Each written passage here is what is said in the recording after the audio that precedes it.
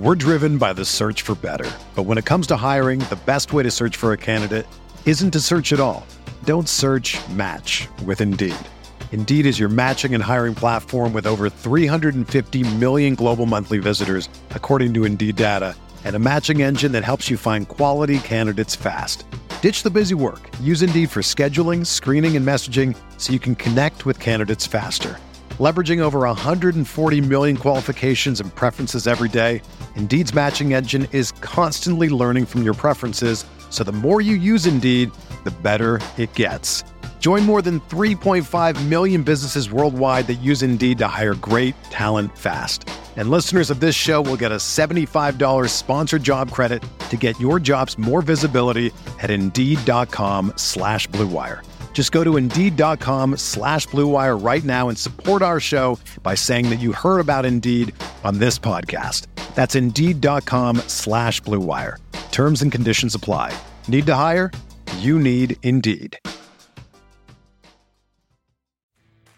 Are you crying? No. Are you crying? Are you crying? There's no crying. There's no crying in baseball. You think football is still fun? Yes. Sir? Yes. No. No? Sir. Well, it was fun. Not anymore, though, is it? Is it? No, not right No, it's not fun anymore. Not even a little bit. Bitch, look at that. He hit the fall. Gotta get some free steak. You having fun yet? Oh, yeah. I'm having a blast. Thanks. Good. All right, welcome back to Big Screen Sports, the podcast where all movies are sports movies. I am your host, Kyle Banduho, and it is week 2 of Heist Month, another patron-selected movie, and this one is it's a heist out of left field. Me and Caroline Darney, tonight we're talking about Rogue One. It's a thriller, it's a spy movie, and it's a heist. It's a selfless heist, and this movie absolutely rips. One of my favorites, one of Caroline's favorites. Definitely the most emotional movie that we're gonna do this month. Might not have been the best call that we both watched it right before recording, so we had a lot of I guess we'll spoiler alert, a lot of character death on our minds, but incredible movie. Big shout out to the Patreon for choosing this one, especially our big show producer level patrons. That includes Aaron Figueroa, Mike Schubert, Steve Rogers, Kevin Frost, Mike D, Ryan Yeager, Mike Drews, Chris Mikowski, John Craig, Sam Smith, Zach Rich, Class Stadium Fighter, Jason Alpha, Stephen DeBow, Dan McFall, Kevin Enkelman, Mac Lindsay, Kurt Ritchie, Robert Dove, Andrew Teagle, Real One Balagoon, Jeff Estes, Anthony Scafone, and Benjamin Bauman. Big thanks to them and all of the patrons for supporting the show, for participating in the Patreon, for picking Heist Month, for picking 3 movies for Heist Month. If you want to support the show, if you want to join the Patreon, you get to, again, pick what we cover on the show. Patrons generally run the roost, and then you get this month an exclusive Discord live watch. Me and Caroline are going to be watching Triple Frontier, doing a live chat on the Discord. We'll eventually release that as an episode for folks who can't make it, but if you want to participate in the live chat, listen in on the live watch, you can join our Discord. You can do that by joining the Patreon. But with that, let's jump right into week 2 of Heist Month. It's me, Caroline Darney, talking about Rogue One. All right, returning to Big Screen Sports. From Bet for the Win, she's the co-host of For the Water Cooler, and she actually ran an insurgency as a guerrilla leader once upon a time. Caroline Darney. Caroline, welcome back to episode 2 of Heist Month. Thanks. This one destroyed me a little bit. You ready to get sad? It's getting real sad. It's real sad. This is a sad heist. This is a sad heist. This is a feelings heist. I just came up with that. It's pretty but good. I'm sticking with it. It's pretty good. Tell the folks what's going on at For the Water Cooler. And just pulling back the curtain, we recorded the first episode of Heist Month 2 days ago. So yeah. So project 2 weeks out. What's going on? We've got a great guest that came on this week. Had a bunch of real fun/funny conversations that you will very much enjoy. Some quips? Some quips were made. And let's see, we're in September. So we've got a few, we're highlighting a bunch of, September shows and movies. Things are a little thin on the pop culture side, other than Taylor Swift is continuing to take everybody's money, and it's amazing. So I don't know if you saw. We got our tickets for the movie. Yeah. Oh my God. So would not be a show of this if we didn't start talking about something completely random. I'm supposed to go next summer in Europe. And so Yes, like you I are. really want to go see the movie, but I also don't want to spoil it. Like I understand I've seen some pieces and clips from the Eras tour from like TikTok and Instagram or Twitter, whatever it is. But I haven't seen all of it. But I also saw the trailer for this and it looks incredibly well produced, which obviously it would be. But my favorite thing is already, so it came out, we're recording this Thursday. Thursday morning is when she announced this, and then the tickets went on sale like immediately, right? And it's already like going to make more money than the Joker, like the biggest October opening ever or whatever.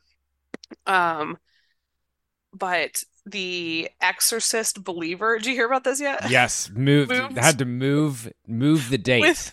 with the quickness, they were like, absolutely not. We're not doing this. Although I do think it could give us some like renewed Barbenheimer vibes because they were calling it Exor Swift, which I was That's like, pretty good.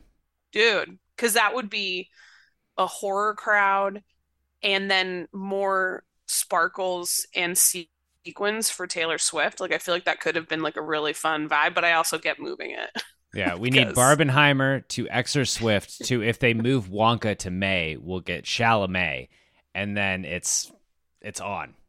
Chalamet would be great. I really, really, truly love Saw Patrol as the one for October or whatever it is. Maybe that's September as well.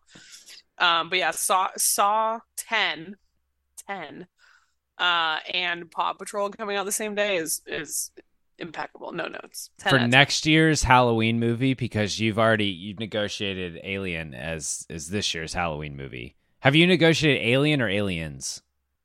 This is a tough question because I don't want to wait a year to talk about aliens. I guess we can do both. Like we could Yeah, just what day of the week does Halloween fall so I can talk you into doing both? Let's see. Let's just plan this out on the fly. Perfect. Okay, so Talk about pulling back the curtain. October is a 5 Monday month, and we could do Alien on the 23rd and Look at that. Aliens on the 30th. So Lock it in. Lock it in. Looks like patrons get to pick 3 movies in October because we've got 2 locked in, just like they picked 3 movies for Heist Month, including the movie that we're going to talk about tonight, which is a heist. It is also a war thriller.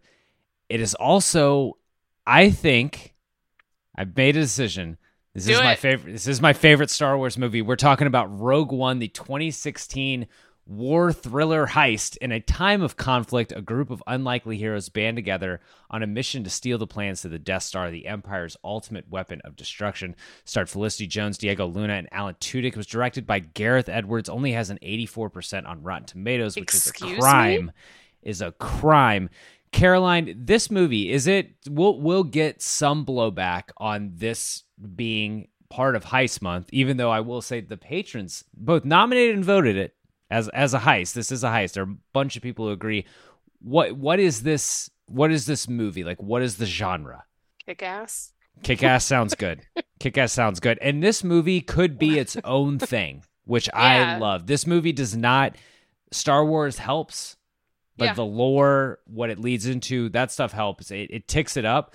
This could be, if this was like a random movie set in a future time, would you say like a galaxy far, far away, perhaps? If it was in a galaxy far, far away, perhaps a long time ago.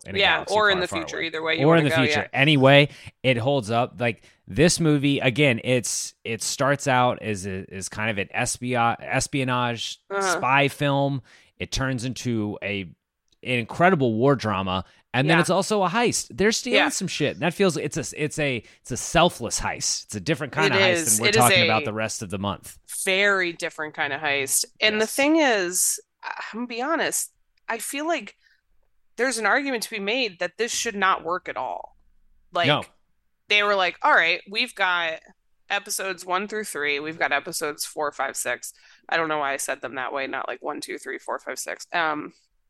But you've got the 6 main episodes that we were familiar with at the time. And we know, end of Revenge of the Sith, which I think an underrated Star Wars piece. I like it. Some of this. It's a good movie. And then we know that what happens with the Death Star. We know how the 4th one starts. We know that, Leia has been captured. They think she has these plans. Like all this stuff is going on. So realistically, you're sticking this in this little sliver of time. You know nobody. Hmm. Nobody carries over. Well, yeah, Spoiler we alert. technically know the ending. Yeah, Kind you of. know how it ends because they say so many rebels gave their lives to blah blah blah blah blah. Hmm. And so you know, you know, and despite the fact that when I first saw this and the water is coming rushing towards them as they embrace on the beach, I'm like, how are they going to get out of here? This is wild. Because in my heart, I was like, I can't have this. Like, there's no, I can't. But they did. So, It's weight that doesn't exist in the other movies. Like in our yes. trilogy, everyone comes through. The thing is let's say with the prequels or episodes 1 through 3, you know what it's building up to, so it doesn't kind of hurt the same. You like when we meet Anakin as that little kid whose life was ruined by starring in Star Wars, we know what he's going to turn into. With A New Hope, with that legacy, he turns into an adult whose life was almost ruined by Star Wars. Exactly. The role is cursed. This just has a different weight. This is darker, and this is where because this is pre-Mandalorian, it's pre-Andor, obviously. Yep. What they have done, and I think this is my favorite Star Wars movie because I'm much more interested in this stuff than I am the Jedi and the Skywalker story. Right. I am more interested about the politics and the ins and outs of this war. You want and the trade war. I am a dad. I am into this is space World War II. Like I'm super into this. And so I think it's the best acted. Oh, yeah. Yeah. Right?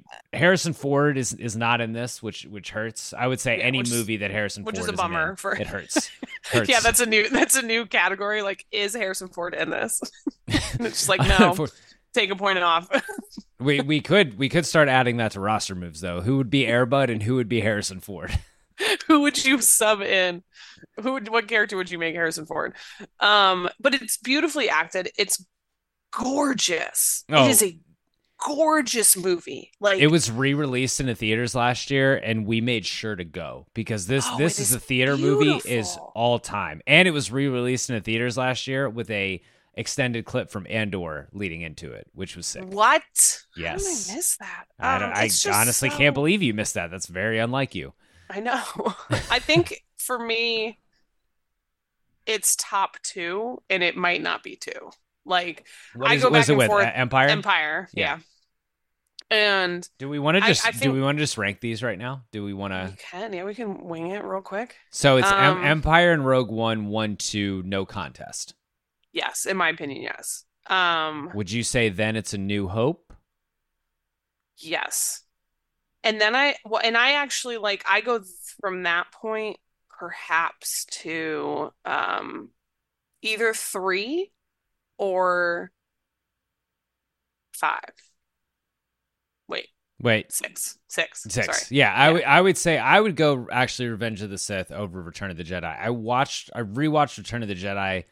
This was before we went to Disney World. You guys, I really do. That couldn't surprise me less. Like I think that's where it's all like this is still good, and then we get into things that have like some warts. Yeah. Like Phantom Menace, bad. Attack of the Clones, bad. But they both have stuff I really like. Is horrible. That is last. The script is terrible, but they're apart. Like the end fight is sick. Like that rips. Yeah. And it's the first time you see full scale like war in Star Wars. Speaking of rips, Natalie Portman's shirt. Rips. Like, and that's where you're like, what was that? Like, it swiped her and it just completely made a beautiful like midriff cut top for her. Okay, Attack of the Clones gave us an all-time meme though. The sand? No. It's when it's when they're talking and it's like, but this is whatever, right? Yeah. But this is whatever, right? Yeah, that is a really, really good one. Good meme. I 2 summers ago when I was in Italy went to Como with my friend Brian, and he was like, what do you want to see? Like, what do you want to do? And I was like, Brian, I have one wish. Just one. I don't care what else we do while we're here. I want to go to the villa where he complained about sand. And so Villa de Balbianello is on Lake Como there. It is maybe the most beautiful place I've ever been in my entire life. And it helped that it was like a stunningly gorgeous, clear day and bright blue sky, even brighter blue water, the pink flowers in the vases that were all over the place. Did you make yourself a little Padawan ponytail, or like that little like it's like that little like gross rat tail they have? I made Brian record me doing the like, I don't like sand, it's coarse and it gets everywhere, so I could send it to my sister because I like leaned on the same like whatever, the railing thing. But it's also where they shot Casino Royale when he's recovering. Much better movie. Much better movie. And so that was like, I was like, I have to go to Villa de Belvedere. And so that is my one thing with Attack of the Clones is I've been there. So that's probably my last. Well, I liked Force Awakens. I get when people say that like it's just like New Hope all over again. Yeah. The new trilogy is just a disappointment. It just wasn't what I wanted. I like, honestly, all the stuff that they've done outside of the Skywalker set, like I lost interest after like I found out that them winning in Return of the Jedi didn't really end up like winning that much. Like it's like the Trump years. I got I'm tired. I'm going to be tired of winning so much. And that's what happened. And I love the things they've gone back and done and explored different parts of the world. I am obviously season 2 of Andor. I cannot wait. Season 1 of Andor was unreal. And I actually didn't think I thought Solo was fun. Oh, I loved Solo. Honestly, and that almost made the cut for Heist Month too, because I mean, still could. Your girl's got a pick left. That's true. I thought it was the issue, again, bringing back Harrison Ford. The issue is anytime you have to compare someone, especially in charm, to Harrison Ford, you're going to have a bad time. And I think... And pronounce his name for me, because I can't do it. I think it's Alden Ehrenreich. Yes. I think. Yes. He's great. He's great in Oppenheimer. He is great in Oppenheimer. He's great in Hail Caesar, the Coen Brothers movie. He's really good in other things I've seen him in. It's just that is a tough. But I think he does role. Better than people. Like when you actually sit down and watch it again, it's a ton of fun. And especially the early scenes are a bit clunky with him. But then like there's just something like the first time they get him in the Millennium Falcon, like Lando is so great. Phoebe Waller-Bridge. We're going to spend a lot of time talking about Alan Tudyk today. Yeah, because all of the love of my life for K2SO. But they've had some really great. So I've been watching Ahsoka, which is awesome. So I haven't watched the new episode yet. This week has been wild. This is what happens when people like drive into light posts in my neighborhood and knock the power out for an entire day. So that's cool. Not great for you, someone who thrives on watching content 24/7. Right. And all the time I was like, do you know when you lose power and you walk around and you still out of habit turn the light switch on? Yes. It was like me all morning. I was like, God damn it. Still out. But I'm only saying that because I had to like drive to my sister's house and drive back, and it like cut into viewing times for things, which I know, horrible. Tough. But they've had so many really, really good voices for new droids, which is outstanding. They've tapped into that as a great source of comedy and emotion. Yes. It's just amazing what they've accomplished. And I think whenever they take a step back from the Skywalker saga is when things work Star Wars wise for me. Like I'm not a diehard. I'm not dressing up in costumes and going to not things. With that attitude. Saw a lot of those people in Disney World. Good for them. You find something you love. God damn it, you do it. You wear it. But I watched them all, and I obviously I really love the Star Wars movies, and this one for me is the coolest, and it is the best because I think it holds up, it stands alone better than any of them, and I would go to the mat for this as again you could pull the Star Wars out of it, and it's still really really good. It has some of my favorite parts. It's like you said, it's very well acted. It's deeply emotional. It's a movie that feels like it has real weight. Yes. In a series of films that just play things really safe. Well, Star Wars plays it really safe because even in A New Hope, Obi-Wan Kenobi dies, spoiler folks, but he's still around for his voice. They're like, just he's hanging still out. here. It's fine. Yeah, he's just hanging out as a ghost. He's a Force ghost now. It's cool. Force ghost, yeah. I think Force ghost. It's incredible to me thinking about it. And again, Empire Strikes Back, incredible. Good movie. And I like almost all of them, and I will sit and watch almost again. Attack of the Clones, I'm like, oh, yay. Most of Phantom Menace is like, ugh, okay, I guess. Attack of the Clones gives us our first look at the big preview at this Darth Vader scene at the end of this movie. True. He got some early practice.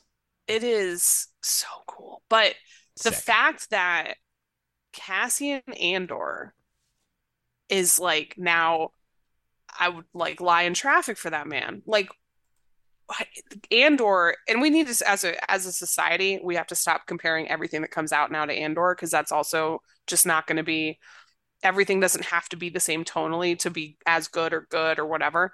And I'm already annoyed with that about like the Ahsoka stuff, whatever. It's a whole nother conversation to be had somewhere else. But and what this movie does, like you said, real life feel to it, weight, drama, is what made Andor so good. Because yes, in both cases, obviously this one feels very much more tied to Star Wars, because you have characters that are going to be in the future ones, even if they're not, like you have Darth Vader in it, you have Grand Moff Tarkin, you've got even I don't know why, but every time Jimmy Smits rolls up into something, I laugh. Oh, I just say it's Jimmy Smits. I love Jimmy Smits. My beloved Jimmy Smits.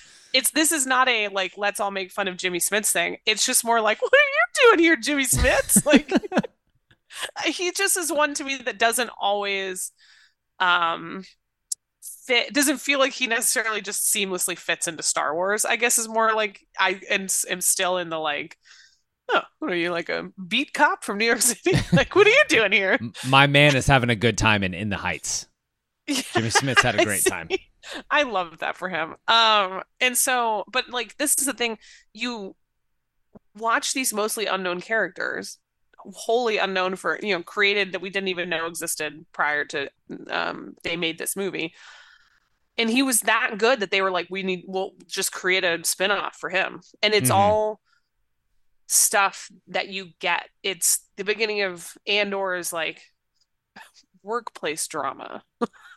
It's like low level crime. It's Andor not wanting to get into this stuff because he's kind of just like had it. He doesn't want to be this face of the rebellion, but kind of finds himself in these situations. And then it's boom, you're doing a heist with Richie from The Bear.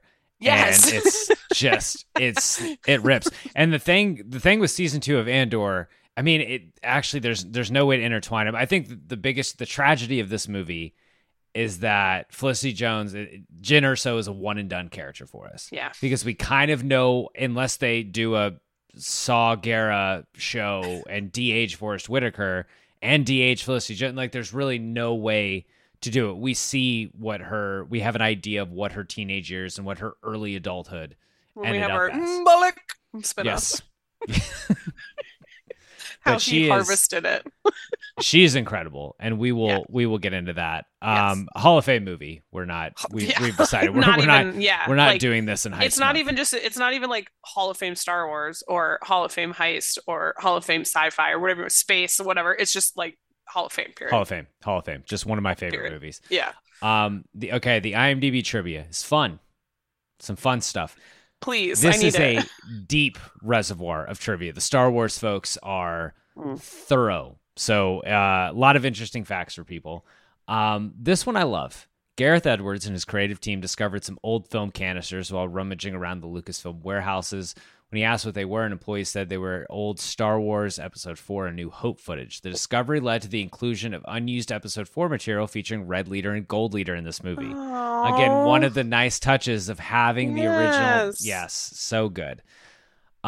Jin's father, Galen. This is timely, actually. Jin's father, Galen, is modeled after J. Robert Oppenheimer, the father of the atomic bomb. Both men share the same guilt factor of becoming an agent of death for building a weapon of mass destruction. I would say that Galen Erso handled that a little bit differently than J. Robert Oppenheimer. But I don't know what happened, but as soon as that movie came out, like everything I watch has Oppenheimer references. Yeah, notable person, J. Robert Oppenheimer. There's so many times when we watch them, and I feel like the Leo meme where I'm like, oh, Oppenheimer. They talked about Oppenheimer. Know him. Yeah, I know him. So maybe there was a small hole in those nukes where if you just shot some proton torpedoes in there. It's no bigger than a womp rat. Exactly. The nuclear bomb, no bigger than a womp rat back home. This one is cool. Again, the touch. We talk about how good this movie looks, just visually incredible, and it looks so much better than the prequels. And I think even the episodes 7 through 9. But Gareth Edwards instructed the art department to only use elements that would have been available in 1977 to get the movie to look like a contemporary Star Wars: A New Hope. The flight control animations, for example, had to be kept simple as possible, resisting the urge to make them too flashy. I think that is that is so effective because that is one of the better parts about the original trilogy versus the prequels. Is the prequels are massively CGI'd, and Star Wars: A New Hope is very practical. And this, obviously, there's a ton of CGI with this, but it looks beautiful and a lot of great practical effects too. It's one of those. I don't know how. The scene where they're every time they go between the battle on the ground, which that's incredible. The explosions are incredibly well done. All of the stuff on the ground is incredible. And then they flash back up to the gate, like they're trying to figure out what's going on up in space and all of those. And those shots are stunning. Like when all of the spaceships roll up with like this is where I love Star Wars, but I'm not one of the persons that remembers like all of the different kinds of like things. So like the like Admiral Akbar. No, that wasn't even Admiral Akbar, but like the kind of like fish guys show up. It looked like his uncle. Like Admiral he like Akbar's rolls uncle. up. I think it was like I told you it's Radisson, I think. So I was like Admiral Radish is showing up. But they all pull up in there and like all come out of hyperspace. That scene is so cool. It is so cool. I don't know how they do it. Neither. Like this is just one of those where I'm looking at it and I'm like, this is perfect. This could be real. I think they went to space and they filmed this. Like it's just incredible the way that it's filmed. I love it so much. The movie looks so good. We got some casting ones for you. Okay.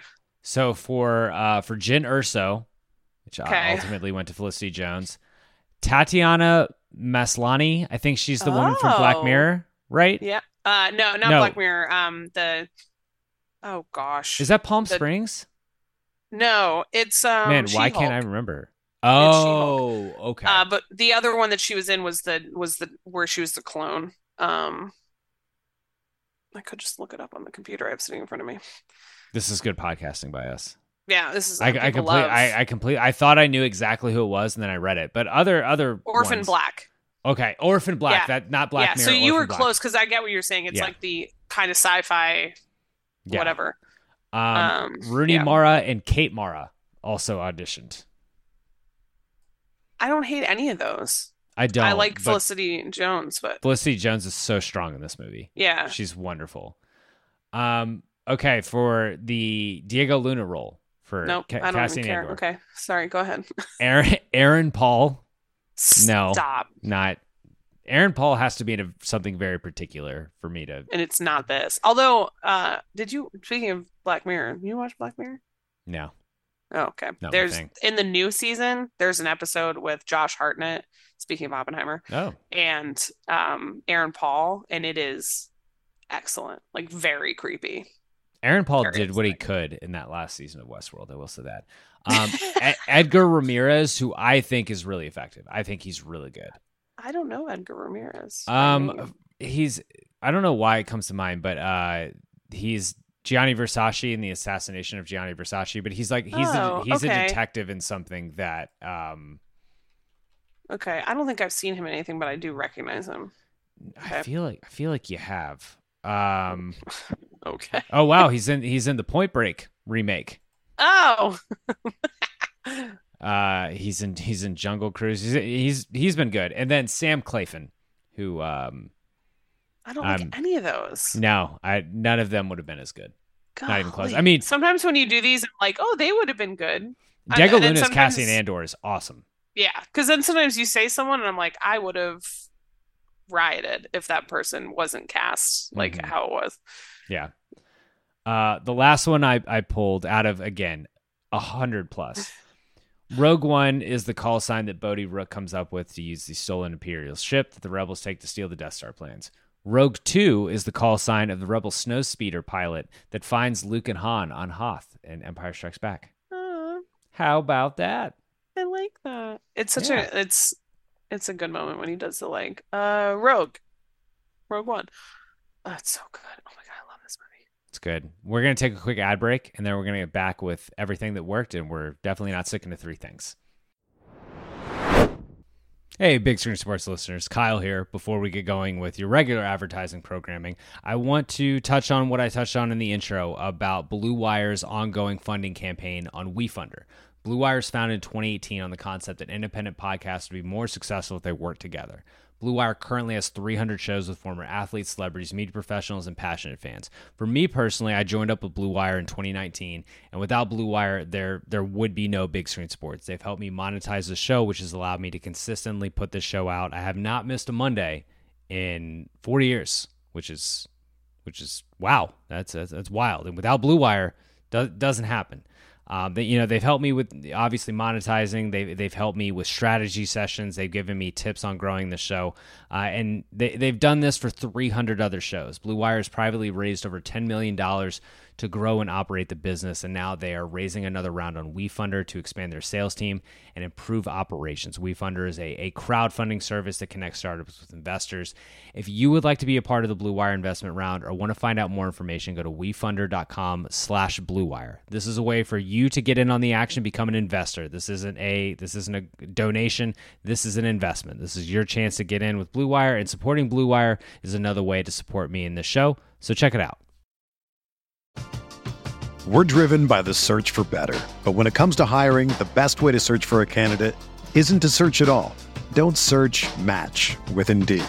Indeed is your matching and hiring platform with over 350 million global monthly visitors, according to Indeed data, and a matching engine that helps you find quality candidates fast. Ditch the busy work. Use Indeed for scheduling, screening, and messaging so you can connect with candidates faster. Leveraging over 140 million qualifications and preferences every day, Indeed's matching engine is constantly learning from your preferences, so the more you use Indeed, the better it gets. Join more than 3.5 million businesses worldwide that use Indeed to hire great talent fast. And listeners of this show will get a $75 sponsored job credit to get your jobs more visibility at Indeed.com/Blue Wire. Just go to Indeed.com/Blue Wire right now and support our show by saying that you heard about Indeed on this podcast. That's Indeed.com/Blue Wire. Terms and conditions apply. Need to hire? You need Indeed. All right, we're back. Caroline, what worked about this movie? Anything worked for you? Everything. It just from the start, the setup is great throughout. So again, you mentioned like if they took the Star Wars out of it, I do think that it would be a really great movie if they took the Star Wars. Like you could make it work without the Star Wars, just because like you just then set it up as this bad guy's making this thing and we need this to stop it. Mm-hmm. Which a lot of times you realize that heist movies or heist adjacent movies, are like, it's like Mission Impossible. Love the Mission Impossible movies. Rarely is the thing that they're after remotely important or explained. It's all just kind of like a weird MacGuffin of it's like a placeholder. The rabbit's foot. Well, like they never tell you what that is in Mission Impossible 3. They don't tell you what it does. It's just like a very like, we need this thing. And so you're like, okay, cool. We need the thing. So that's kind of like where you could, because you're right. It's like a spy, espionage, thriller, heist, all of these things together. But I think every character is introduced like the perfect way. So you get the basic, like why, who Galen is, what his motivation is, or how he gets roped into it. You see right away that Krennic is a complete asshole. You get Jyn, you get her relationship with Saw Gerrera. So like you get all of that right in the first 6 minutes maybe. And all he wants to do is be a fun little farmer on his little planet, and no one will leave him alone. Life. He just wants to live a peaceful life. Lovely life. And so you get that. Then you get the reintroduction to Jin with like like what is it, a camp, like a prison camp she's working in, which is when you also meet K2SO. I think it's the same, right? It's K2SO that comes like, Yeah. you're being rescued. You're being rescued. Yeah. Which is great. And it, again, perfect introduction. Perfect introduction to Cassian. And you understand right away that he is in this. Like, he cannot go back. Like, he will, if he has to kill somebody to save the stuff that they've got going on, he's going to do it. Mm-hmm. And that's like such an important character point for him. And it's goes to the discussion where he's like trying to talk, like saying to Jin, like, oh, it must be nice for you to have this privilege of not having to give a shit about the rebellion or the things that are going on, because I've been in this for my whole life. Like, I will say, after seeing Andor now, I'm like, you need to get off your high horse, buddy. He took a little break in there, it feels like, where he's like, I don't want to do it. I don't want to do the You were a real in it for yourself guy. Yeah. He had to grow as a person. Yeah. I was like, you need to chill, good sir. Yeah. I went to, and they were like, I was like, oh, that's a little excessive for what we saw in Andor, but yeah. You know what works about this is that I know I said all the things about it holds up without the Star Wars. Don't need the Star Wars. Could be its own movie. The Star Wars aspect is super important because it's the thing that is the most, like, it intertwines with A New Hope so well, like all the characters and things. But like, think about A New Hope. It's all about these Death Star plans. Got to get these Death Star plans. It's all about and it's just like, and then it answers the one question that people had for 40 years. How did they get them? There's how did they get them, and why the fuck did the people who built the Death Star have a little chain reaction bubble right in there, true. little chain reaction hole, and it answers the question. Yeah, why would you leave a kill switch in the Death Star? Yeah, that works. The plot works. The action works. The characters that they introduce you to, you just give a shit about all of them. And we haven't even talked about the GOAT, Donnie Yen, yet. They're all so well developed for what they are. Yeah. The pacing is incredible. It moves along. Like, once you go, you're going. There's no boring spots. There's no lulls, which again can be a very easy thing for, like, it's a pretty straightforward, like, they're talking about plans and trying to solve problems. Like, you could fall into a trap of it being kind of like monotonous if you want. And so you get all of these, like, the pacing is so great. You see different areas, you see different planets, you see all this different stuff. And it's just every choice that they've made, whether it's cast, plot, how they're like filming it and putting it together, when and how much they use Darth Vader. Yes. Perfect. Yes. He is this the scariest that he is? Oh, for sure. Do we think so? Because, and to be fair, for the original trilogy, when you look back and like watch the like episode 4 lightsaber battle between him and Obi-Wan, you're like, oh, okay. He's gonna kill this old man. Yeah. Wow. You're really this guy killed Grandpa. Him. Yeah, like, it's just like very low budget, like not super convincing, you know. And we also in the trilogy, we rarely see him taking on someone who doesn't have a similar skill level to some point, like someone with a lightsaber, whatever. This one, we get to watch him carve through just a bunch of dweebs. Gotta have no chance. Oh my god, that scene is unreal.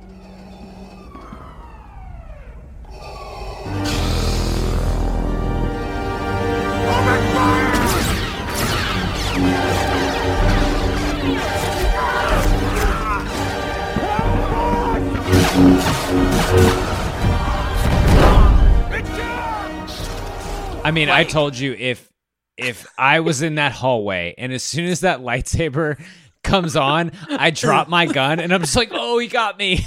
Get him for me, guys. He got me. Like, it's dark. I'm just hoping he doesn't notice me. Like, he assumes that I got hit with one of the lasers or whatever. I'm just going to curl up in a corner. I'm going to play dead. Going to get my way out of this. You know what? I'm good here. And that's like, he's terrifying. And the scene is like, a minute and a half, if that, and just the drama of the guy at the door.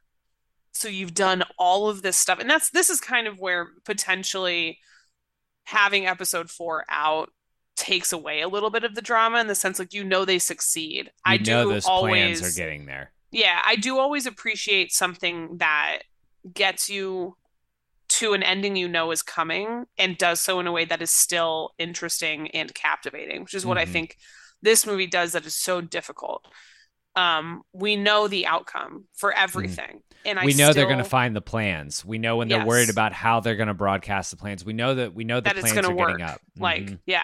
And it's still, I mean, I'm telling you, I was sobbing at the end of this. Again, I cry every time. And so it's just like, that's the stuff. And the guy at the door holding the disc, realizing that he's not going to get it open, and that's it, is like still the drama and the tension is so high, as there's something extra, extra, extra scary about a bad guy that doesn't speed up. You know what I mean? It's like the Michael Myers conundrum. Yeah. He's just walking. Like, Darth Vader does not need to run at you. He's not going to run. Maybe he should have, though, because if he gets to that guy before if he gets to that guy before he hands those plans off, the Empire is still going. Death Star is still hanging up in the sky right now. That's no moon.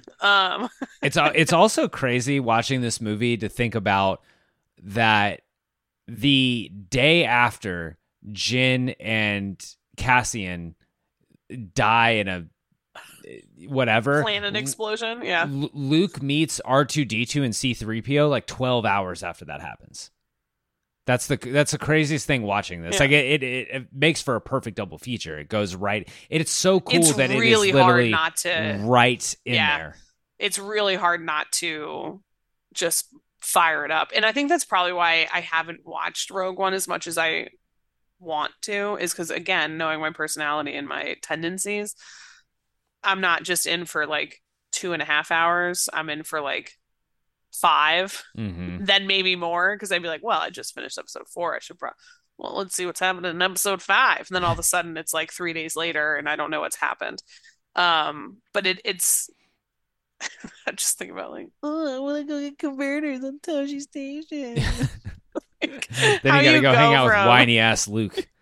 Yeah, you go from Cassian Andor, who's like just doing everything, to like Luke, who's like, I don't want to help with the harvest. Like, Uncle Owen. And it's just incredible. And I still love those movies. Mark Hamill, great Twitter follow. Oh, he's fantastic. Love Mark Hamill. A real treat. Just, oh man, what else? Let's see. Let's go to the note. I didn't take a ton of notes. I took a few notes. You're too busy crying. I'm too busy crying. What worked for me is giving Darth Vader a sense of humor. Don't choke on your ambitions. Like, oh, that Darth, always a crack up. It's like spitting bars as he's like choking a guy. This movie it manages to be, I think, not to shit on especially the I guess the newer trilogy, but it tries really hard to be funny. It sets up for all these funny lines and stuff like that, and I think it takes away sometimes. This one is really funny without being corny. Just, again, most of it is K2SO and Donnie. And Donnie Yen too. He has some funny ones. But when they put the thing on his head and he's like, I'm blind. I'm blind. Are you kidding me? I'm blind. I love Donnie Yen. So the fight scenes, the hand-to-hand fight combat scenes are outstanding. Donnie Yen is incredible. Have I told you the story about my dad and Ip Man? No, you have not. So have you seen any of the Ip Man movies? Donnie Yen is like the lead. IP. I've not, but I'm familiar.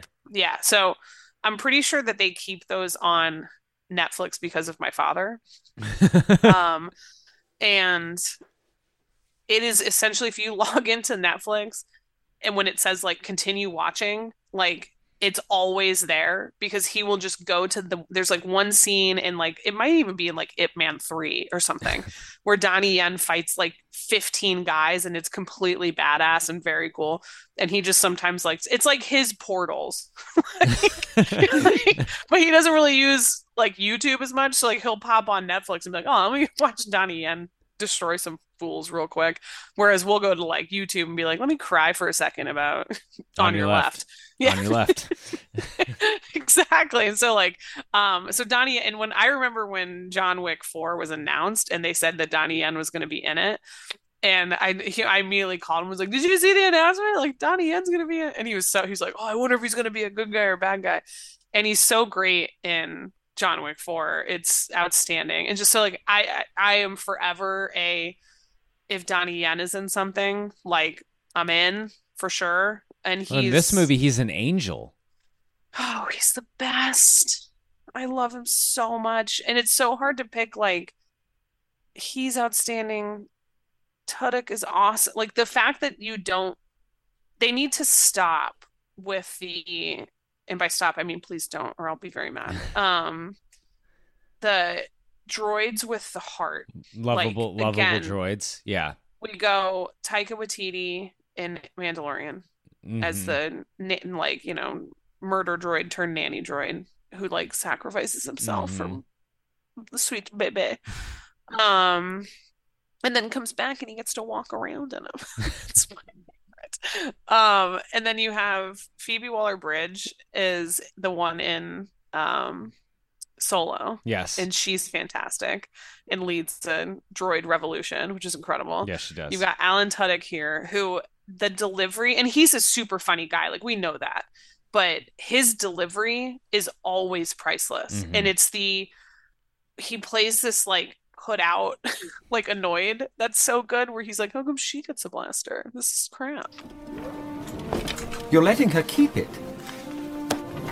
Would you like to know the probability of her using it against you? It's high. Let's get going. It's very high.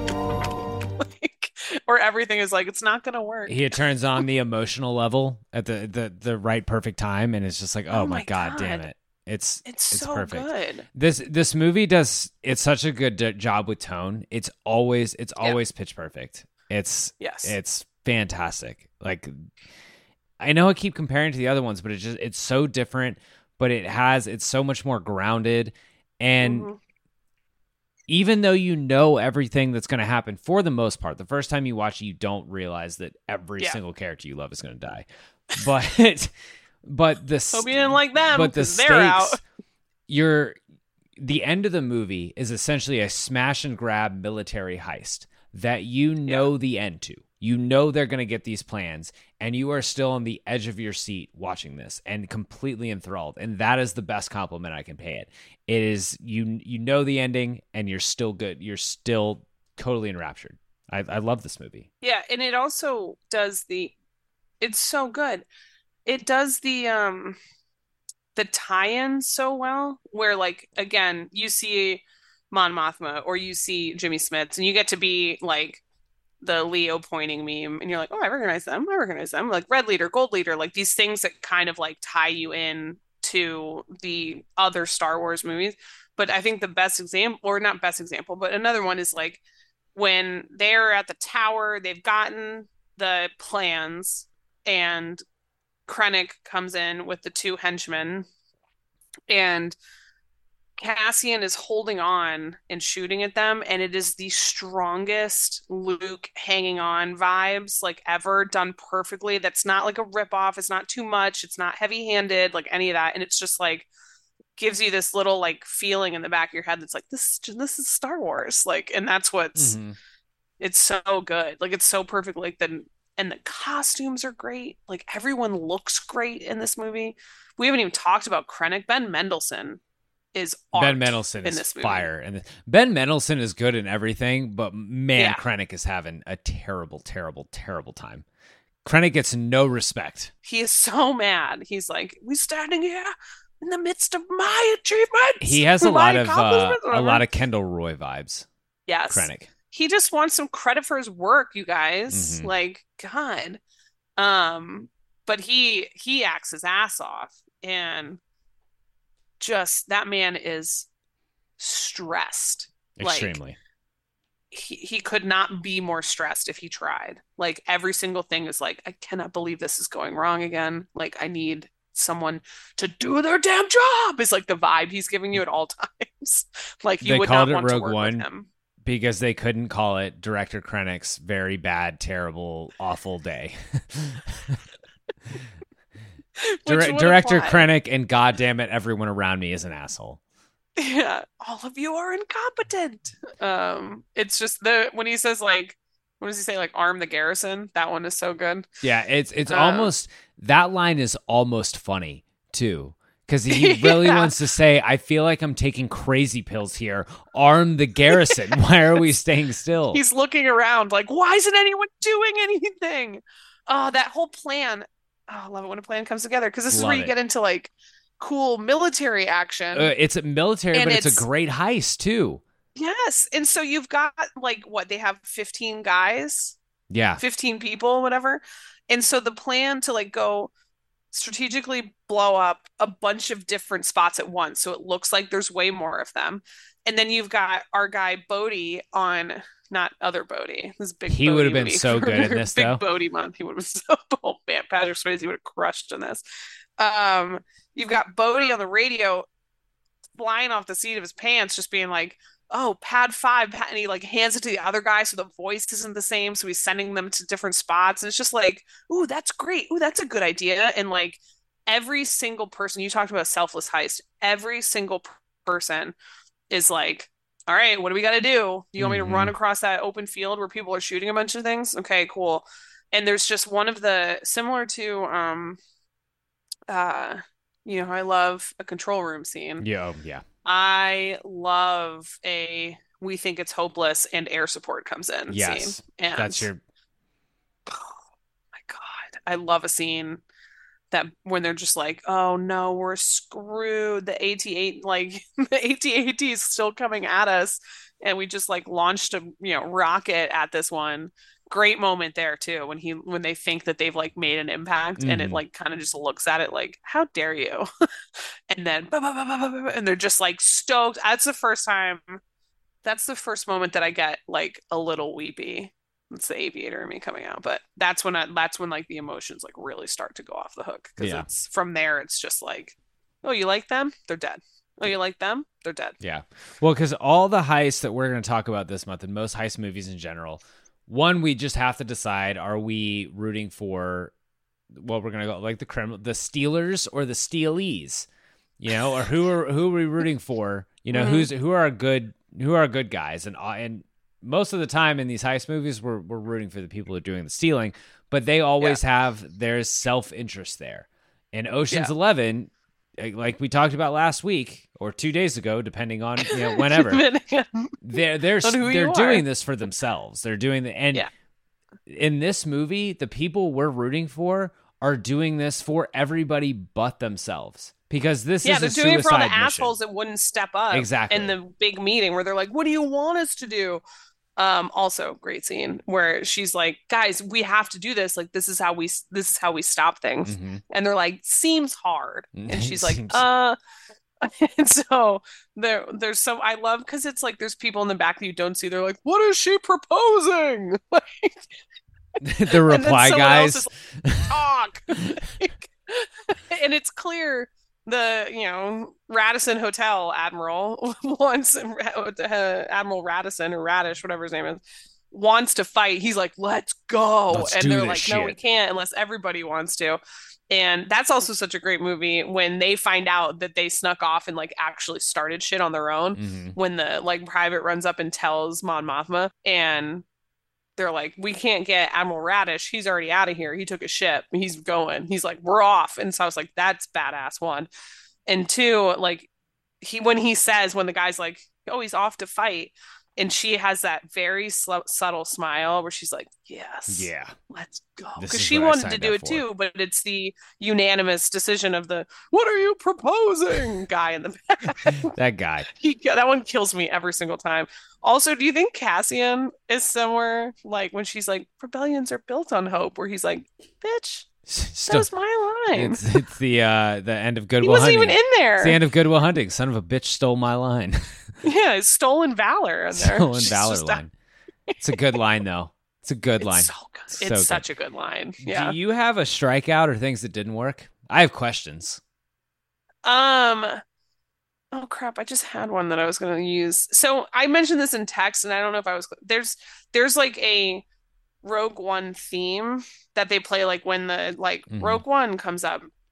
And while I like the music individually, I don't love the deployment of it every time. I just wish they would have like, leaned in. I think I texted you. I wish they would have just leaned into the actual Star Wars, like yes. I don't know why they tried to be veered different. away from and I don't mind, like I think that it's good to have like, you know, but be and your they own weave person, in, Rogue One.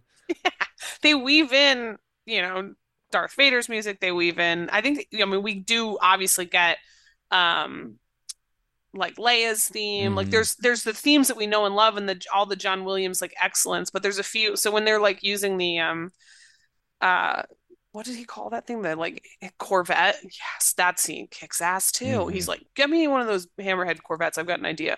He's like, let's just push this into it.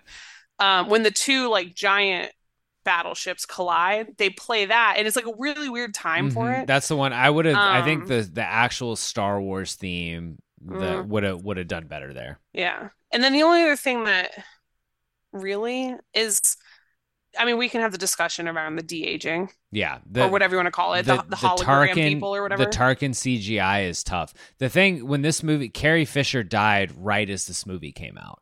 So seeing her, especially then, was like a big gut punch. Yeah. The Tarkin CGI, I remember when I first saw it, I was like, oh, cool. And now I'm like, that looks bad. It definitely, it's not as bad to me as it could be, in the sense of like, this was really one of the first times, if not the first time, if I'm remembering correctly, where they went like full CGI person. Like, obviously the de-aging stuff has gotten so good now that like they do a lot of the de-aging. But this wasn't de-aging. This was like, this person was not there. They made him after the actor that played him. And like, I get it, like wanting to use that guy. But they found, like, look at like Mon Mothma, like they found someone who looks just like her and is fantastic. And, you know, so it is hard, especially the one I get the most is Carrie Fisher, like, because it's Carrie Fisher, it's Princess Leia. Yeah. Like that's and not it's, just, and it's one, and even in that one, when her mouth moves, it's kind of weird. Yeah, it's but not great. But it's one it's scene. not horrible, it's one but word. it's not right. Exactly. Yeah. So what doesn't work, this is a very loose, like this is more like a discussion around the usage of CGI in film. I don't know. I don't hate it. It doesn't take away from the movie for me. Like it doesn't, I'm not like, oh, it was so good until they did that. But I think they probably could have found an actor that looked close enough to Tarkin, and then maybe you like touch him up with CGI. I don't know. I don't know how this stuff works. Like, just give him one of those Mission Impossible masks. Isn't that real? Exactly. I had two things that obviously worked for the plot of the movie and just the execution of the movie, but just in general, I'm questioning things. First and foremost, Jin's mom, Lyra, just stay with your kid. Like, she kind of, you're not going to stop the 6 stormtroopers plus Director Krennic. Like, there's nothing you can do. You've now left your kid to be raised by a fucking conspiracy theorist, insurrectionist, like guerrilla leader. Like that didn't turn out well. Like, Lyra, you probably should have just hung around. Probably would have been better. Do you think when Jin was growing up, if like he was like, Jin, where were you? And she was like, I was out with friends. She's like, you lies! sneaking out. Lies! Deception! Lies! Deception! Forrest Whitaker, that like, man has an Oscar. Like, it's such a random role. Can I throw in one more thing that I forgot that really works for me? Because it's not a scene, so I know we're not going to get to it. This also felt like one of the first few times that we got like gritty stormtroopers. Yes, like actual, like, not just dummy, not Play-Doh characters. Yeah, like we got these were, you know, they were out in the field, they were getting beat, like the stuff was all beat up. Like, I might be forgetting one that also used that type of, I'm trying to remember like the order in which we got stuff. The But stormtrooper in Jin's prison transport was fucking down bad. That guy, his equipment was so dirty. He was like staring at the floor. He was like, "Oh like, my how did I god!" end up in this chicken shit outfit? I should have gone in. I should have invested in that business with my brother. I shouldn't have joined up. I thought I would. He's mad he didn't. I get thought in I on would the have crypto some of craze. that slick black stormtrooper gear. I'd be guarding someone important. Instead, I'm working in this prison camp. I'm filthy. My life is terrible right now. Yes, he was down bad. And then he gets anyway, his I just want to ass say, like, I beat. loved that depiction of stormtroopers. I thought that was like such a good, smart touch. Yeah. Because like we don't need to see them all like pristine and white and shiny and never scratched or anything. Yeah. I have kind of a question. This is Yeah. I think Scarif was a poor allocation of resources by the Empire. Why is the premier vacation planet in the galaxy being used as just like a storage facility? Yeah, like, look at like gorgeous. Yoda's gross shitty planet. Put your storage facility there. Go to the Dagobah system. Go to the Dagobah. Like there wasn't a single, even a condo on Scarif, and that is prime. All the look at almost all the planets we see. Like Tatooine is gross. Dagobah is gross.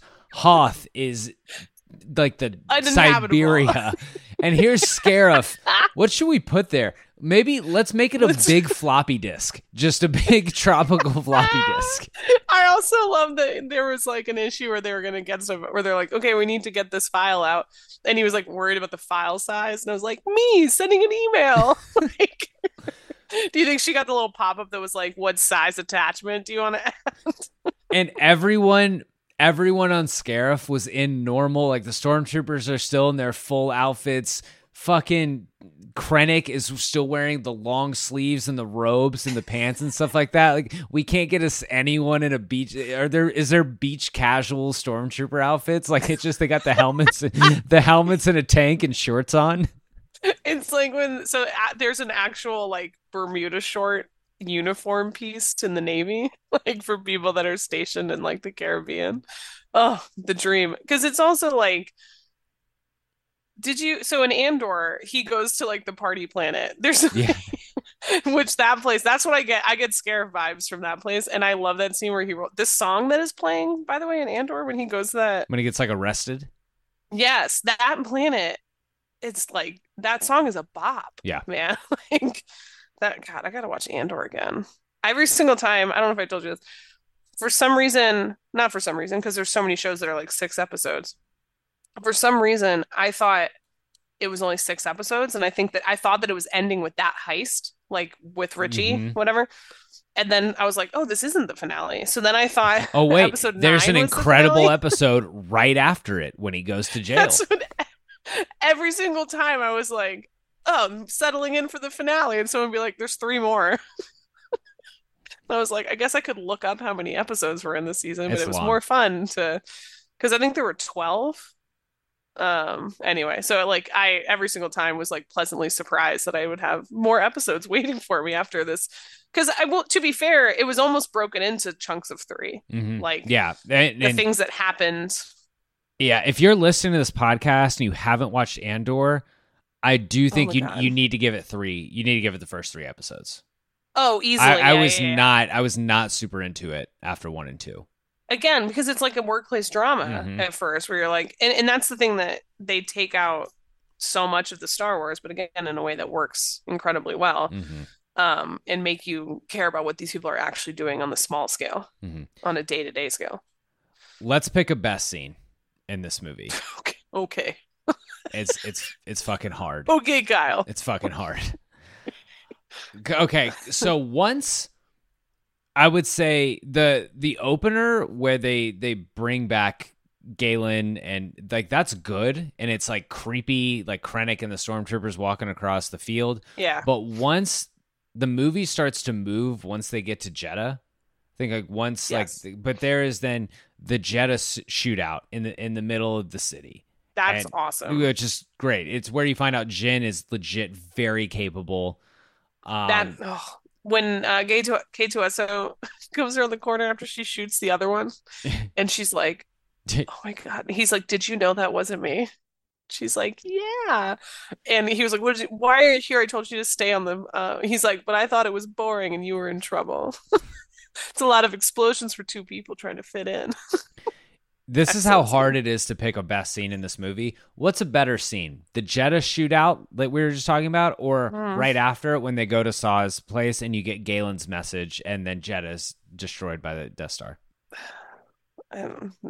No, you cannot make me pick. Also, Saw just fucking gives up. He sees like Jeddah. He's spent so long freedom fighting. I should say that's the thing that maybe didn't work for me. Because and he has anytime someone just he has this opening. Like he gets this message from Galen, and it's like, we can take down the Empire by blowing this thing up. Saw finally has something to go for with his cause besides just like hijacking Kyber crystal shipments, and he's just like, fuck it, take me. He's like, I'm out.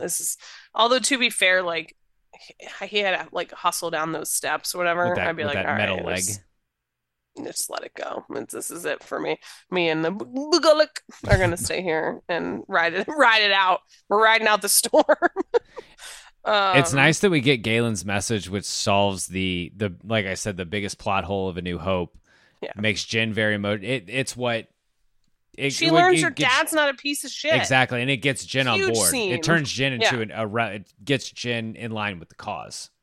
Yes, because she's like her whole life. She's like, I don't know that man who makes stuff for the Empire. Not my dad. I don't know him. I don't know him. I'm sorry to this man, but I don't know him. And so it's just so nice. It's such a cool scene that she gets that moment of like, he's like, this whole time that they've forced me to be here under like threat of, finding and destroying the rest of my family, is that I made myself what a baller move, like made himself like indispensable, and then also like puts in this like kill switch where he's like, they can't get rid of me, they can't kill me because they need me to finish it because I set it up that way. It's brilliant. Also, this is Mads Mikkelsen Appreciation Day. Yeah, we haven't talked about Mads. He looks great in the opening scene. Just gonna throw that out there. Well, he looks great. It's gonna be an interesting Peter Gallagher category in this movie. It is. But we go right to Edu, where the X-wing's flying in the night and in the rain. So sick. Yep. And then everything in Scarif, plus the Darth Vader scene. Yeah, Scarif, you have to like break up. Scene? Like, how does that? So it's like, so if you're breaking up Scarif, it's like, okay, the landing and everything, like them doing the classic Star Wars thing. Let's see if they accept the code. Then they get down, they pre-plan, and that's one. And then everything blows up, and I guess Jin and Cassian and K2SO go. And they start getting in the room and they're looking for the Death Star plans when she's like, Stardust, like that's me. That thing, that's one. And then when things get bleak, I would say, like when Donnie Yen, the I'm one with the Force, the Force is one with me, and then he dies in Baze's arms. We were watching that and Jacqueline said the historians will say they're best friends. Stop, Jacqueline. Oh, that was such And so, I mean, all the emotional deaths there. Yes. And it's another great trope for me that I love, to do the immediate avenging by reckless battling. Like, I'm just going to walk out here. You killed my friend. I'm just going to walk with my giant, like just the whole thing. Like that was you doing the In the Air Tonight drums. Close. See if you can distinguish which one's which, guys. That instead of the Rogue One theme when the ships crash into each other, what if it was the In the Air? I can feel it. Amazing. We need that. If I had better video editing skills, if I had any video editing skills, I would cut in that to so many movies. The visual of the Death Star when Krennic looks up and he sees that the Death Star. There's no worse way to be fired from your job than you look up and the Death Star's there and you're like, oh. Yeah, well, I guess that's it for me. Guess I'm not still in command. Moff Tarkin is such a bitch. I love it. Yeah. Where he's like, Vader will take care of all the ships up here. I got Just complete pettiness. You know Those what two hate each other. Hate each other. You know what I didn't notice until this rewatch? When the Death Star shoots the laser onto Scarif. Remember where Krennic is? He's up at the top, and the laser clips the top of the building. It's like, get him. Get him. It's like Tarkin saw him up there, just like make sure. Yeah, right here. I think the other scene that I think is a separate scene, perhaps, is I don't know how it works because they kind of go to and from it, but all of the space battle stuff. The aerial fighting in this movie is my God, the best. It's the best of any space movie.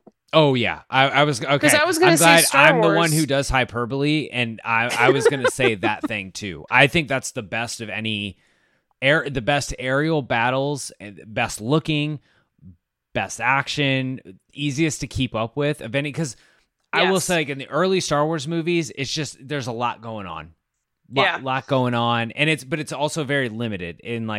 In A New Hope, it's basically the trench in the Death Star. We're just doing the trench. The trench is incredible. It's an incredible set piece, incredible accomplishment for the time.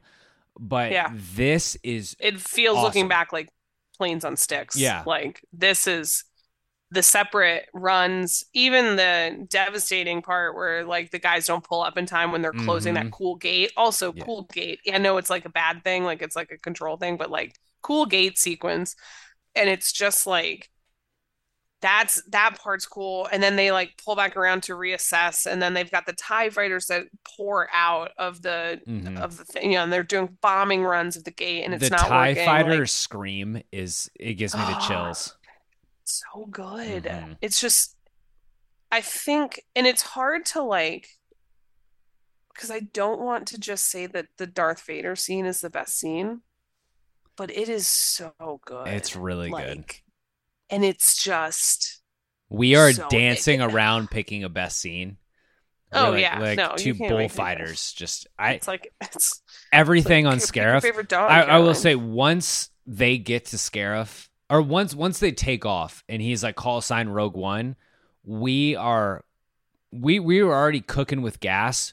We're cooking with hydrogen or nuclear fuel or something, because it is so good, and it's a great heist. It's a great war thriller heist. It's an incredible war scene, incredible heist scene in one. It's the last like I guess hour, is it? It's comparable to me to like the last hour of Top Gun Maverick. Oh, for sure. Where it's like for sure they take off from the carrier, send them, and you know that for the next hour, this shit's gonna rock. And that's like the same thing. Like they take off as Rogue One, and the next hour, shit's gonna rock. Like it's just gonna like emotional notes. It's got drama. It's got fighting. It's got it all. It's all it was missing was John Hamm going, send him. Send him. God, I love that scene. Damn it, I'm gonna watch Maverick this weekend. Might do the same. Let's take another quick ad break. Remember, folks, you can get an ad-free feed by joining the Patreon. Ad-free feed, and you can pick the movies we cover. It's a great deal. Get back in a second. Whether you're a world-class athlete or a podcaster like me, we all understand the importance of mental and physical well-being and proper recovery for top-notch performance. That's why I'm excited that Unified Healing is sponsoring this podcast. Unified Healing is a new and super innovative global network of wellness centers powered by Energy Enhancement System, or EE System. If you haven't heard of the EE System, you'll want to listen up. This technology promotes wellness, deep relaxation, purification, and rejuvenation. In hundreds of locations across the globe, access to a center is easy and affordable. Interested in experiencing the EE System technology for yourself? Go to unifiedhealing.com/bluewire to learn more and find a center near you.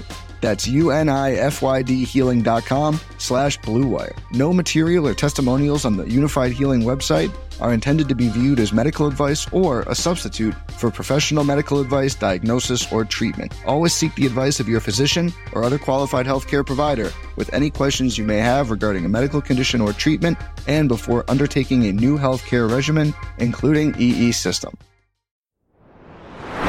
All right, we're back. Let's talk best quote. We've got the obvious one that we said earlier. Rebellions are built on hope. Quality. quality, emotional. What is she proposing? What is she that one? That's my favorite. That one, the reply guy. Oh man. I think. Well, be careful not to choke on your aspirations. Really great. Pretty good. What about lies, deceptions? Deception. Also good. When it's like Jin has a few really good like motivational speeches. She's a couple really good ones. One of my favorite moments is when she's like talking to like Cassian comes over with the band of men willing to help, like all this stuff, and they're like, "We'll help you, we'll help you." And K2SO is like, "I'm coming." Cassian said I had to. He has one Like, right that's after that when they're so talking great. about if they crashed into the gate, they'd be jettisoned out into space. And he goes, "Not me. I can survive in space." I can survive in space. This shuttle should be equipped with an access code that allows us through. Assuming the Empire hasn't logged it as overdue. And if they have? Then they shut the gate, and we're all annihilated in the cold, dark vacuum of space. Not me. I can survive in space. I had that written down too. I absolutely love that. And he says to her at one point when she gives him the weapon, he says, "Your behavior, Jin Erso, is continually unexpected." And I think that is just so sweet. Like, I don't know, that makes me really happy. But I also, when again Jin is giving me, it's a great speech because it's realistic, I think, and she's not like, "We're gonna go in there and we're gonna, you know, We're going to then we're Vermont, and then we're Washington." going to Delaware. Man, remember that? You could say dumb shit on the campaign trail, and that would ruin your like, you entire career. Absolutely. Not anymore. Man, Howard Dean must have fucking hated watching Trump. Yeah. And so, but she says like, essentially, she's like, we will give it our best. Like, we're gonna take it step by step. If we get down there, then we move on to the next thing. If we get there, we move on to the next thing. And she says, on and on until we win or the chances are spent. And that every single time, just like, and it's not on and on until we win or we die. It's the chances are spent. And I don't know what it is, but I just think that phrasing is beautiful. Yeah. Like it's such a great quote, great scene. Love it. That's real. That's the most sports movie moment of this movie. That's a great, like you could see a football coach giving that. But not the most athletic, which is what we'll talk about in a second. What we'll talk about next. The one quote I want to mention before that though is Mon Mothma telling Bail Organa like he needs someone he can trust, and he says, "I would trust her with my life." And it's Leia. And he like dies the next day. So, or like 2 days after that. He's on Alderaan, yeah. Tough. Oh shit. Tough. Pour one out for Alderaan, man. They went instantly. They didn't even get the slow destruction like Jedha got. Okay, most athletic moment. She swings herself through that opening and closing door thing that would absolutely cut her in half. Yeah. And she like eyeballs it, lets it go like twice, then is like, "Gotta go." After all that climbing too. I know. I'm endlessly impressed. The effort and coordination that took is chef's kiss, because we talked about it and you're like, "This is where I would give up." Yeah, I would just put my blaster down. I would sit in front of the door and be like, well, it was a good rebellion. Looks like my chances were spent. Well played, Emperor Palpatine. You win. Like, I'd be like, "Is anyone like tapping the head? Can anyone turn this off? Can we turn this off? That'd be great. Just maybe like a main power switch somewhere." I'm not doing this, guys. I'm not. I can't. My arms hurt. Just guys, there's a hole in the Death Star. Just find it. You don't need the plans. you don't need the plans. You can just find it. Shoot a bunch of places. Just look one time. Probably no bigger than a Womp Rat. We didn't talk like watching this. I was just like, man, everything in the Star Wars universe is so fucking big. What are that many? The Death Star is like 18 New York cities, and it's small moon. No, that's a space station. Like, it can be mistaken for a small moon, and it looks like it takes 3 guys to turn on that laser. It takes one guy to give the order and the one guy to lift his arm up and the one guy to do the buttons. All those other people, you got a whole city worth of people. Is there little cottage industries in the Death Star? Like there's so many people there. It can't all 100%. just be a military base. No, there's probably this is like when I tell people that they had a Best Buy at the Pentagon. Yeah. What if you're like you're working there's at some Popeyes on that. Yeah, you stormtroopers doing Death Star Popeyes. There's definitely a Popeyes on the Death Star. Imagine fucking up Darth Vader's Popeyes order. You put he doesn't know what he wants, but we're gonna give you're it to doing him. the thing, you're putting a bunch of shit in the bag, you're passing it on, whatever, and then you've passed on, it's like 4 bags away, and you're the stormtrooper, and you look over and you see that Darth Vader's picking up the bag, and you're like, oh fuck, I'm about to in a few seconds I'm about to find out if I got the 4. Start choking. Oh, was that the one that only had blackened tenders in it?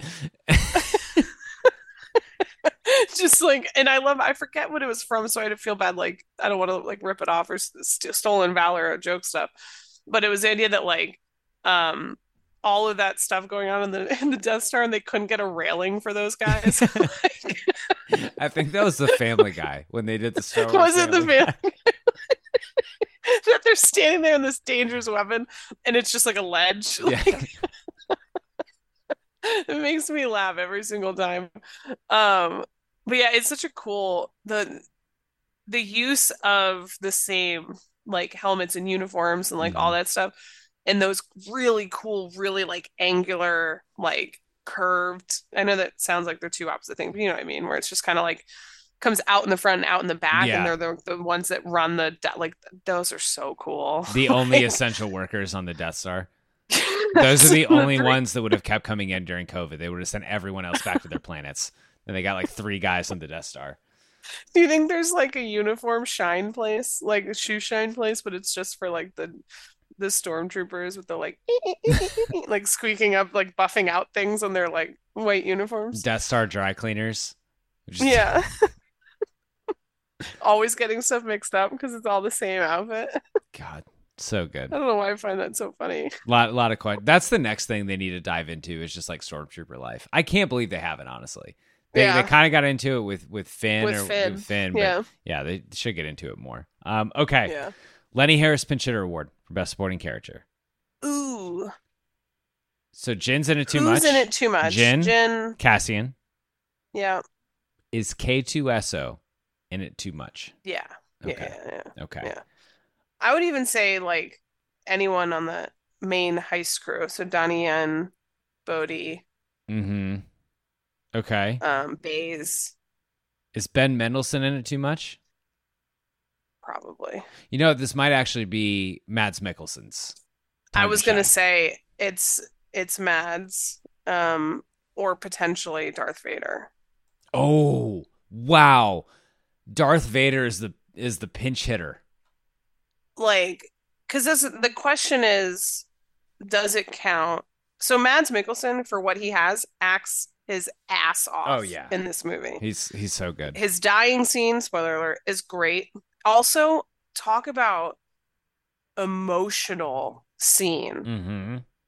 Having your estranged father, who you just found out isn't a piece of shit. Yeah, that's been actively working for the Empire for what, 20 years? And his last words are, "I have so much to tell you."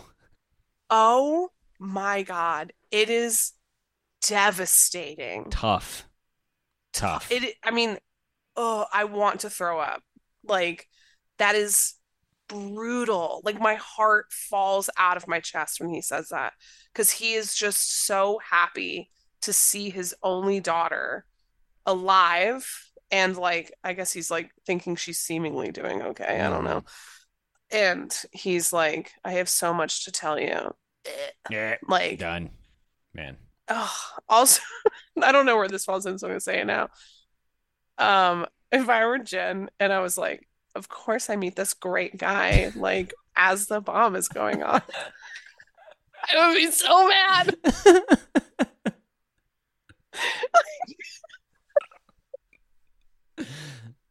She's they're stealing the stuff, and she's like, my God, I gotta tell Susie. Like, I think this could really be like, I know, like, there's a lot Just going my on. luck.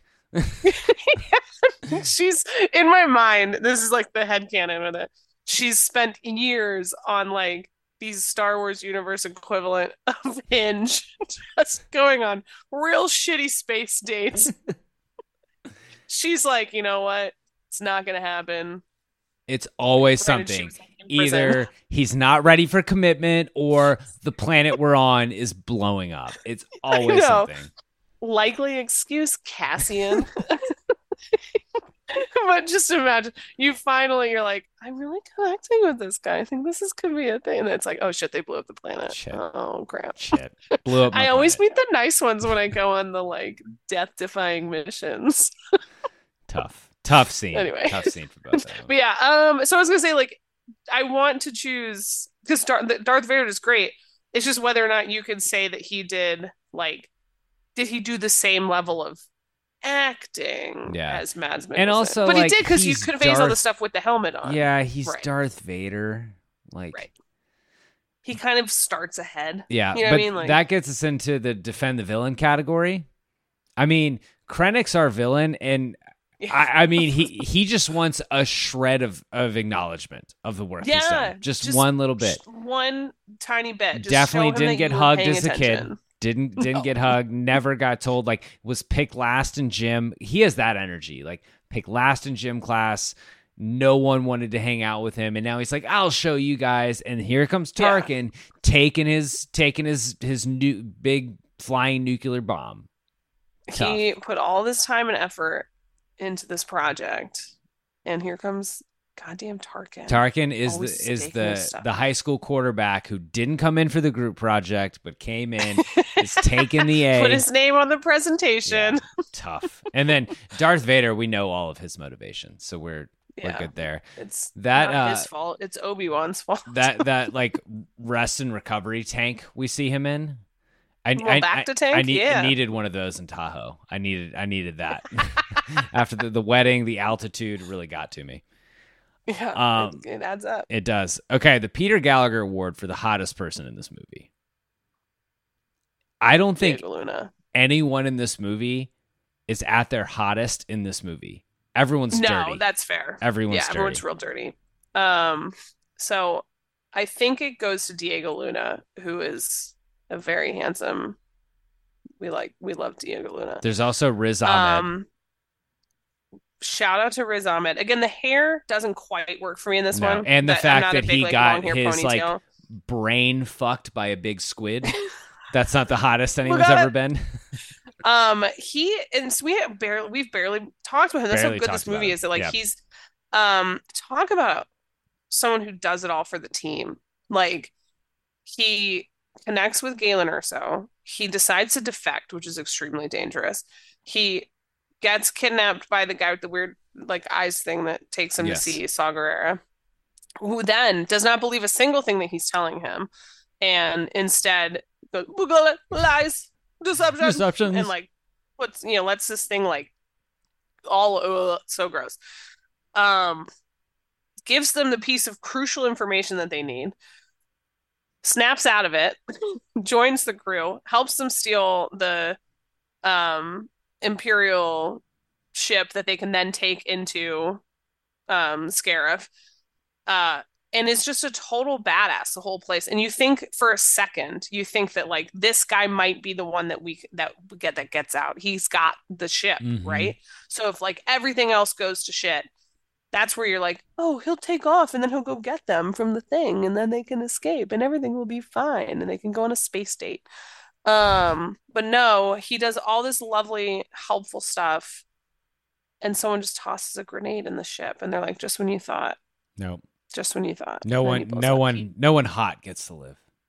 Yeah, he is a handsome man, not in this movie. Yeah. You're right. That's not I'll tell you what, Donnie Yen though, kind of a babe. He probably is he looks good. Mads Mikkelsen in the early going, because here's the thing, he probably looks great at Edo. Is that the right one? Yeah, just so dark. But the whole thing is so dark, I couldn't see anything. So I'm just gonna go with.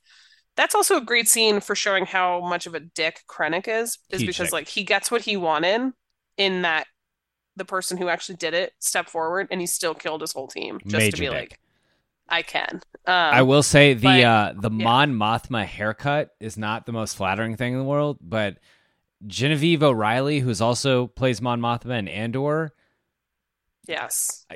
I was unfamiliar with your game because, wow. She is in Andor banging. Yeah. She looks great. Awesome. And the outfits and in Andor too. are Yeah, her incredible. fits are killer. Oh my God. Her husband in Andor is kind of a dick, but his fits are also incredible. I hate him Yeah, so he's much. terrible. The costumer in Andor for her especially is chef's kiss, outstanding. Yeah. But yeah, I think I go Diego Luna. Diego Luna gets the nod, especially in his little like Luke vibes outfit at the end when he takes off all the Imperial stuff and he's just like rocking with his like long sleeve. And he's like, yeah, I got this. We like that. Yeah. We're here for it. We're smitten by that. We would date that. Yeah. Okay, drinking game. Post-game beers. It's tough. It is tough. Anytime someone says can you an do inspiring explosions? speech. It's explosions Hope. You could be... finish your beer every time someone says hope. Explosions could be a sip. A sip, yeah, because there's a ton of explosions. Yeah. Finish your drink every time a character you love dies. Just black. Well, that's the whole like. There's the body chugging. count in this movie it's like Saving Private Ryan. Astronomical. It's a ton. Because if you're taking into account everyone that did not get out in Jeddah. Yeah, Jeddah, huge. Scarif, Edu. There's a handful of people that die there. Yeah. All of Scarif. Multiple people on those starships, the battleships that run into each other. Yeah. Those are full of folks just trying to do their job. Someone's working in the back. Exactly. The Popeyes crew is like, God, we in battle again. God damn it. They're like just going about their day. Someone, because those things all have to operate. So someone's that just like got a housekeeping job on the battleship, or someone's doing the laundry. Somebody's just there like mopping the hallways. Mm-hmm. They're not part of this. No. They're just trying to make some money to like set up a nice, hopefully Scarif will open someday with some condos on the beachfront. Take their family out. The Star Destroyer janitor, like as soon as the shit starts going down, he's just like mopping the same spot right next to the escape pod. He I'll get this floor, guys. I get this floor. No, that door's don't go in there. I just that one's no, that one's good. We're good. Puts the wet floor sign right in front of the door to the escape pod. It's just waiting for it. Okay, man. Best time, worst time. Does anyone have a good time? Does one person have a good time? Do we think Saw enjoyed himself? Fuck no. Saw hasn't. No? I don't think Saw is so conspiracy rattled that he can't have a good time because he's like anyone. Like if he goes into the bathroom and the toilet seat is up, he's like, yeah, that's true. Only a spy. Only a spy. Everyone knows I need to sit. That's true. That is true. Okay, I'm leaning towards like Admiral Radish. Yeah, probably had a good because he seemed like he was all about that action, and then he got some of that action. And he got some of that action, and then he like made some really good like battle calls, and got to like have them drive one of those Corvettes into a battleship that ran into another battleship, which opened the gate and like saved the day. Mm-hmm. Cool as shit. He got to give the farewell to the crew of Rogue One. May the force be with you. May the force be with you. Yeah. And then. I don't think Mon Mothma had a good time. Yeah, she had but the cause was further. The cause had a good time. Good times for the cause. Yeah. As far as worst time, fucking everybody. The dude stuck in the hallway with Darth Vader had the worst time. Horrible time. Bodhi the pilot, like you said earlier, I mean, terrible time. Just awful time. Jyn Erso Jyn Erso had some good things happen, learned that those stuff about her dad, but had a bad time. Our emotions personally had a terrible time. Horrible time. The scene where K2SO dies is, oh my God, as his voice is getting less, it's clear. It's and like he says climb. Mm-hmm. And he's like, the last thing he does, I'm so emotional about this. The last thing he does is like make sure that they can succeed and closes the vault behind them as they're listening to him. And then they have the audacity to show us his little body fall down and the lights of his eyes go out. And I was sitting in the theater. I mean, shit, I was sitting here tonight just sobbing. Just absolutely sobbing. I had like my face in my sweatshirt, like, oh, K2SO, you deserve so much better. Yeah, that's brutal.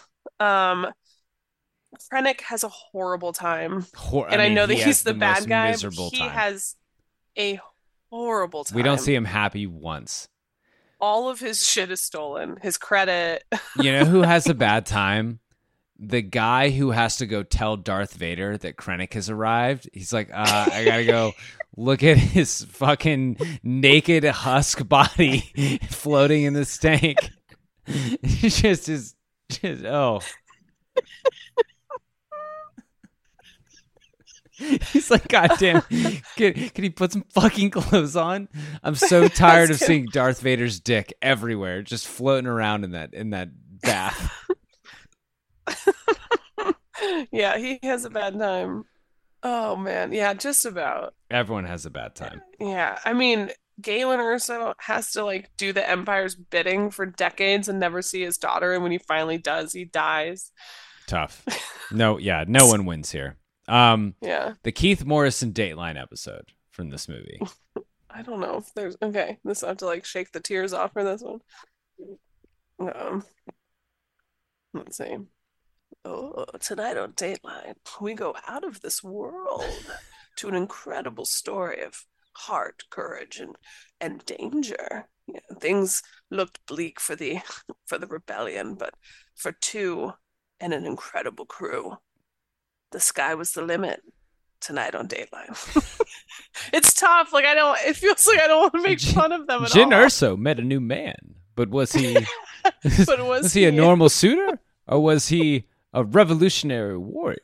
Jyn thought she was meeting the man of her dreams. Instead, he enlisted her into a cult that took her into space and ended in her demise. Tonight on Daylight. Oh. Like, that's the episode that's like, whoa, Saw Gerrera.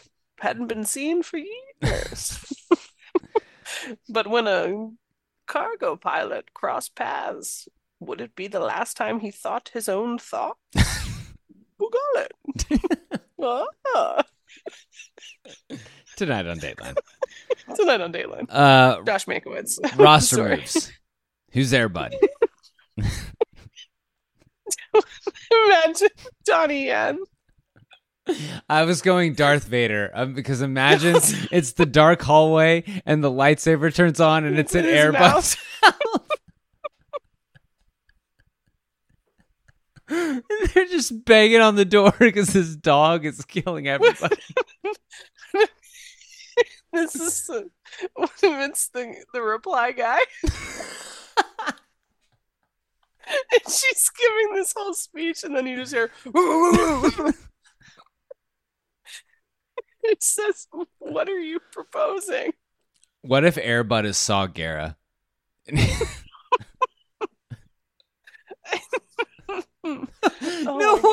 What if Airbud is the Bugali? And he just comes and he's like licking the pilot's face. Airbud will be able to tell if you're telling the truth. You just might lose your mind. Oh my god. Oh god. Those are all really good. Oh man. Okay. The Big Chill. This is one of those ones that has quite a few. Yeah, we just did one that didn't have any. This is all of them. Yeah. K2SO. K2SO's death. When all the ships show up and the original fighter pilots calling in.